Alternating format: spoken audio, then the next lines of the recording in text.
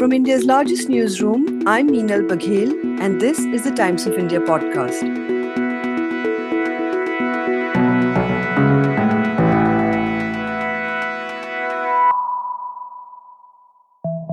The Prime Minister is going to be meeting US President Joe Biden for the first time in person. This is going to be later on in the week for the Quad Summit, along with leaders from Japan as well as Australia. Now, post the Quad Summit on 24th of September, there's also going to be a 50-minute bilateral meeting which is going to be there between the Prime Minister and the American President. Prime Minister Narendra Modi left for a 5-day trip to the United States of America yesterday. It's his first trip outside the region since COVID began. Other than meeting President Joe Biden and Vice President Kamala Harris, he will also attend the first in-person Quad Summit. Quad, a grouping of India, Japan, Australia and the United States, offers a big counter to the rise of China as a global superpower.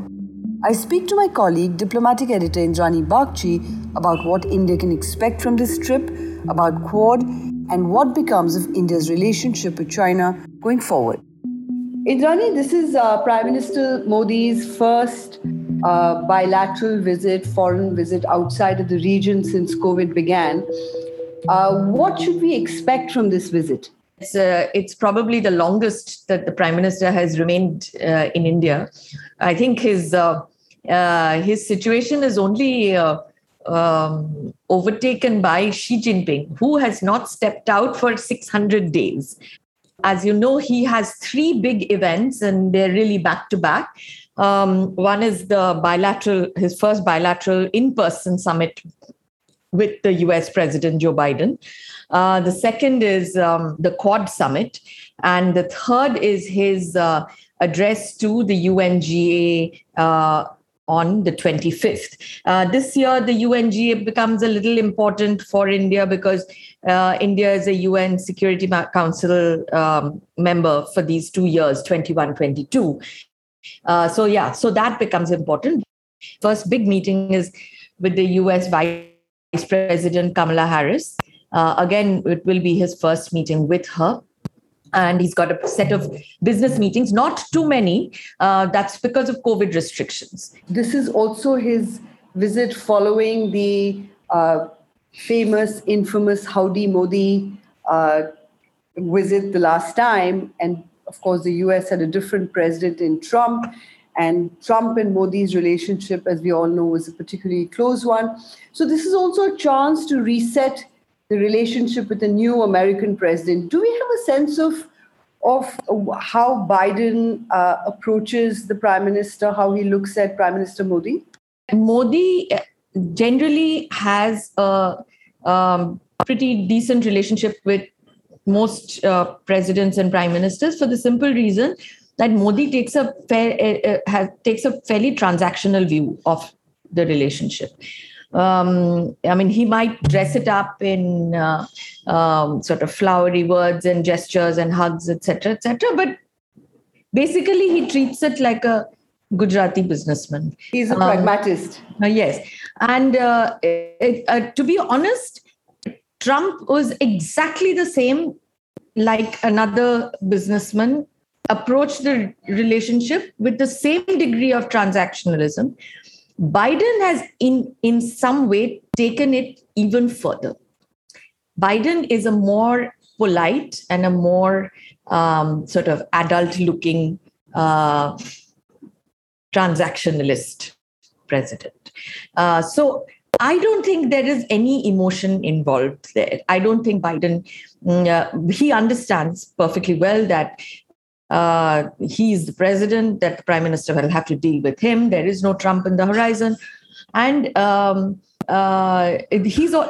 we have to remember that they've already spoken several times. They've already sat at a couple of summits already, by virtually, of course.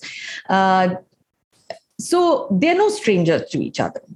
And they have got a full measure of each other's capabilities, and interests, etc.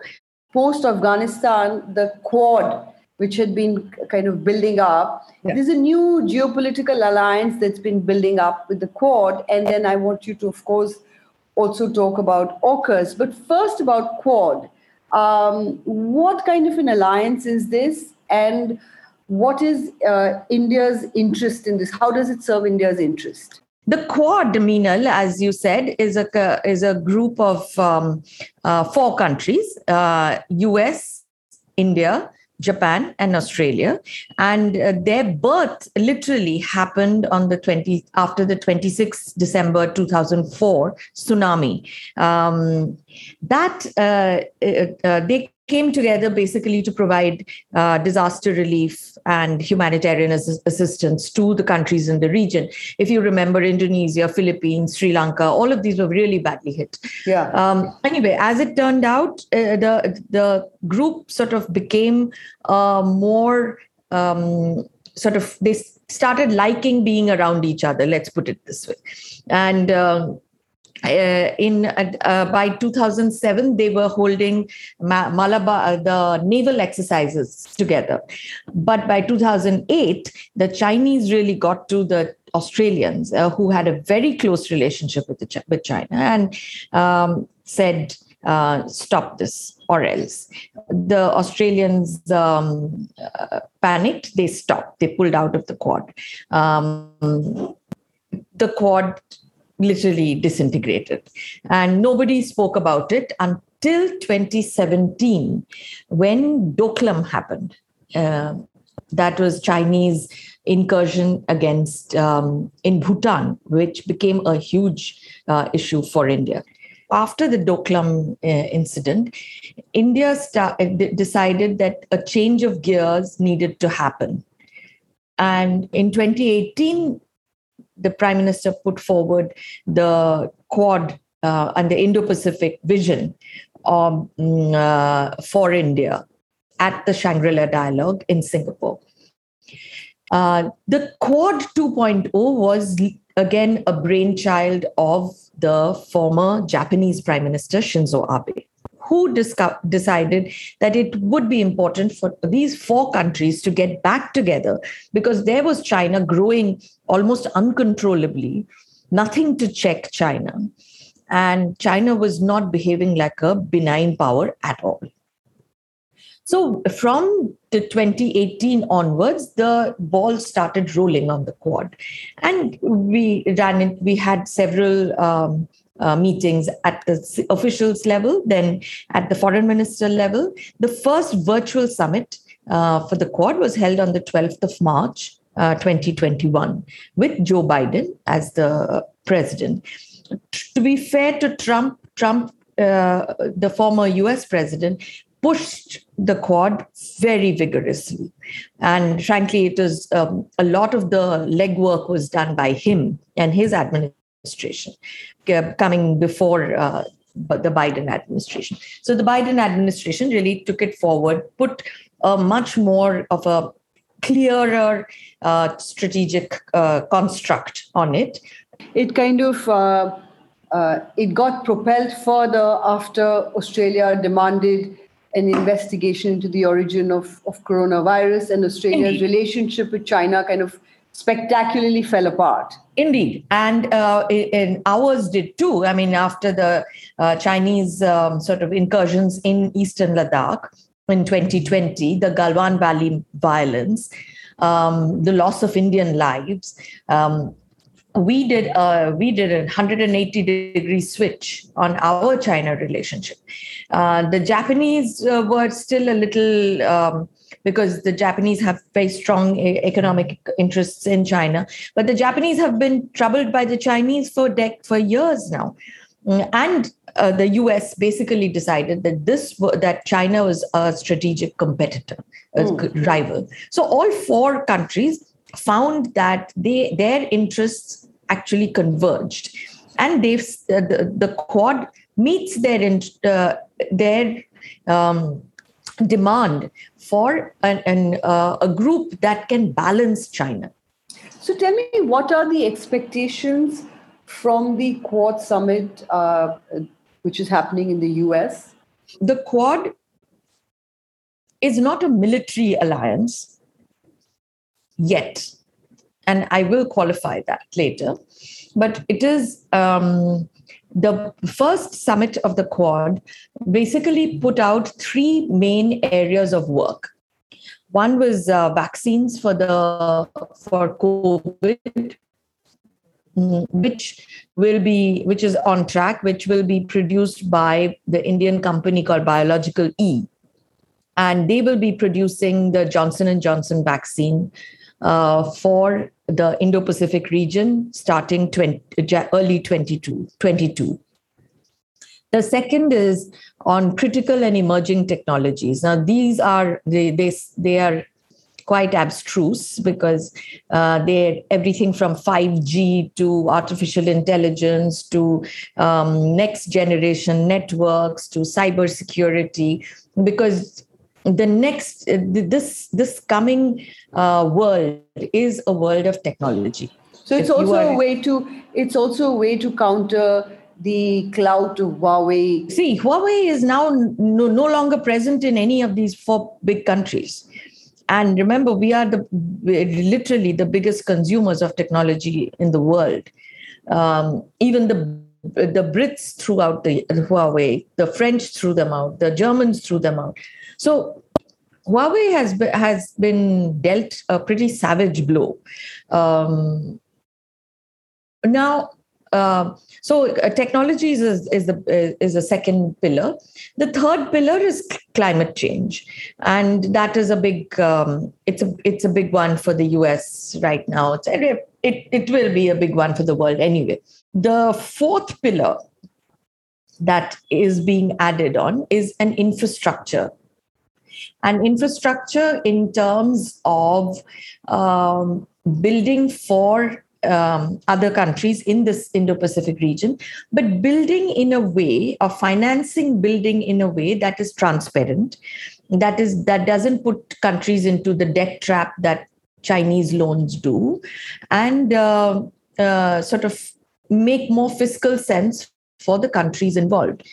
Because you don't want small countries to be so indebted that they become almost bonded labor to the lender. And so providing an alternative to the Chinese Belt and Road Initiative.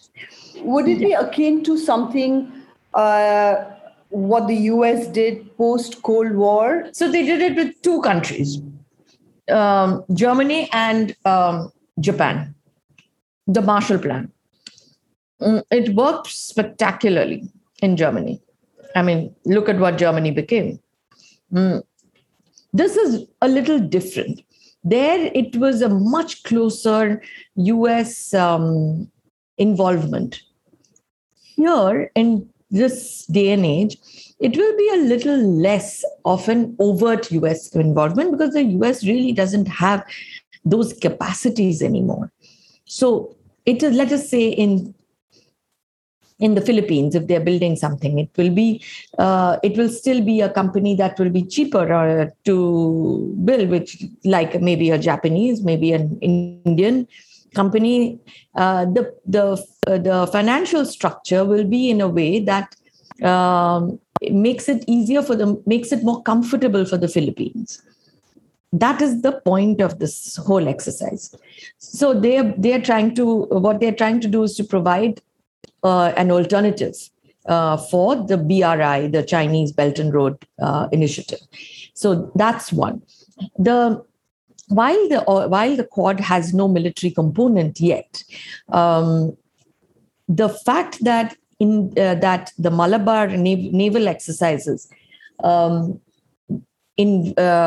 India invited Australia into those exercises 2 years ago. And for 2 years running, it has been literally the Quad countries doing one major military exercise. It's like a marquee event for the year. That makes, I mean, if I was Chinese, I would look at that and say, oh, you're telling me that Quad has no military component? Look at this. But the newly formed AUKUS, which is Australia, UK, and America, where does AUKUS kind of fit in this whole puzzle? It's like putting a live nuclear weapon in the middle of all of this. That's the analogy that I can think of. What does it mean? It means that the US is going to share its nuclear submarines, which are literally the crown jewels of its weapons systems, with the Australians, to give the Australians 8 nuclear submarines that the Australians would be able to run. Now, why is this important? Australia in 2016 contracted the French for 12 diesel submarines. And it's actually a little ironic because the French actually make nuclear submarines really well. And the French had actually said, we will give you nuclear submarines. But Australia, because they are a non-nuclear, non-proliferation type people, they said, no, we don't want your nuclear submarines. We are a non-nuclear, we will take diesel submarines. So fine, you take diesel submarines. The French, poor things, were actually repurposing their nuclear submarines to become diesel submarines for the Australians. Now, the Australians one morning in 2021 decided, oh no, we want nuclear submarines again. And I'd say that it's probably less Australia wanting than the US saying that we will give because we need you to be our forward base for force projection, power projection, military power projection in the Pacific and the South China Sea. French President Emmanuel Macron is expected to speak with President Biden in the next few days to discuss the diplomatic crisis between France and the U.S. Last week, the United States, the United Kingdom, and Australia announced a new trilateral partnership. The agreement calls for Australia to buy a nuclear submarine fleet. Australia then scrapped an existing 2016 deal to buy diesel-powered subs from France. The French government says it was informed of the pact just hours before the public announcement. And last week, a French official called the development a, quote, betrayal.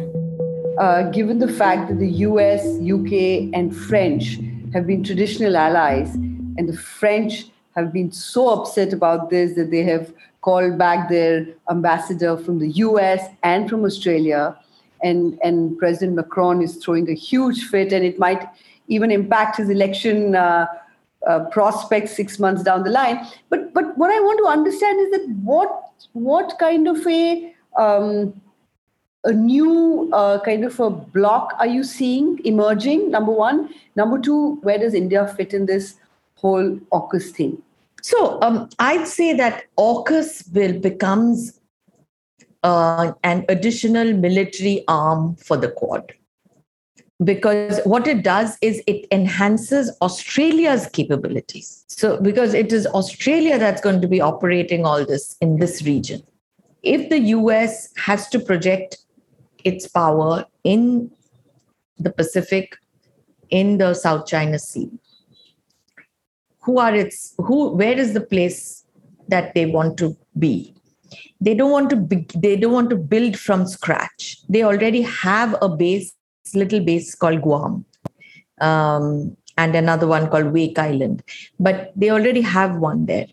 What they need is a country that will project the power on their behalf. Australia is a treaty ally and has been for a long, long time. They have been operating. The US actually operates one of their most important northern base ports, Darwin. Australian weapon systems come from the US. Most of Australia's sort of strategic positions are all yoked to the US. So it makes more sense for them. So tell me, where does India come into all this? And I want you to kind of circle back to the current visit of the Prime Minister to the US. What would be his ask mostly, you think? On India rides the Quad. Because India sits at the, literally, geographically and strategically, at the confluence of the Indian Ocean and South China Sea. As an emerging power, there are lots of things we don't get right. But as an emerging power, we are the only country that is populous enough that has the potential to become a much, much bigger power than where we are today. So what is it that we want help with? We want help to make that leap. That leap as India becomes a bigger India or a more developed India, India automatically becomes that power. We don't have to do nobody will have to do it for us. So this has been the ask from India to America, etc., for a while. The only thing that is constraining India is India itself. As long as we can fix our economy, we can fix our strategic outlook, we can fix our bureaucracy and become a more efficient India, frankly, because all systems more or less work. And frankly, work better than they work in many other countries. So even with all our faults and all our shortcomings, we will still be a big power as long as we become a bigger and better India. Vis-a-vis China, what is our stand now? Are we firmly in the camp which is what shall I say, countering China now? We will continue to counter China. That doesn't change because your two Himalayan neighbors, your two enormous countries, two ancient civilizations, two emerging powers rising not at the same level, at very different levels, but rising nevertheless, with more or less similar global aspirations. India will always counter or balance China. We are two neighbors separated by the Himalayas, two ancient civilizations. We are two civilizational states with two very different political systems and economic systems. And whether we are on talking terms with the Chinese, whether we are not on talking terms with the Chinese, or whether we are fighting with them, the fact is that we will always be there to balance the Chinese. How effectively we balance the Chinese depends on our power and the success or otherwise of our system. Because if we are successful, and to be fair, we've been successful in many parts, not wholly, but in many parts, then it is also a contest of ideas. There is a communist authoritarian China and there is a democratic, diverse, pluralistic, poor India. If we can make this work, and we hope that we will be able to make it work, maybe, as Nehru said, not wholly or substantively, but in good measure, then we will always be a counter and always be a balance. Today's episode is produced by Arun George, Jairaj Singh and Sunay Marathe. For a daily spotlight on people, ideas and stories that matter, subscribe to us. We are available on TOI Plus, Spotify, Apple, Google Podcasts and all other platforms of your choice. For any news tips, reach us at toipodcast@timesinternet.in.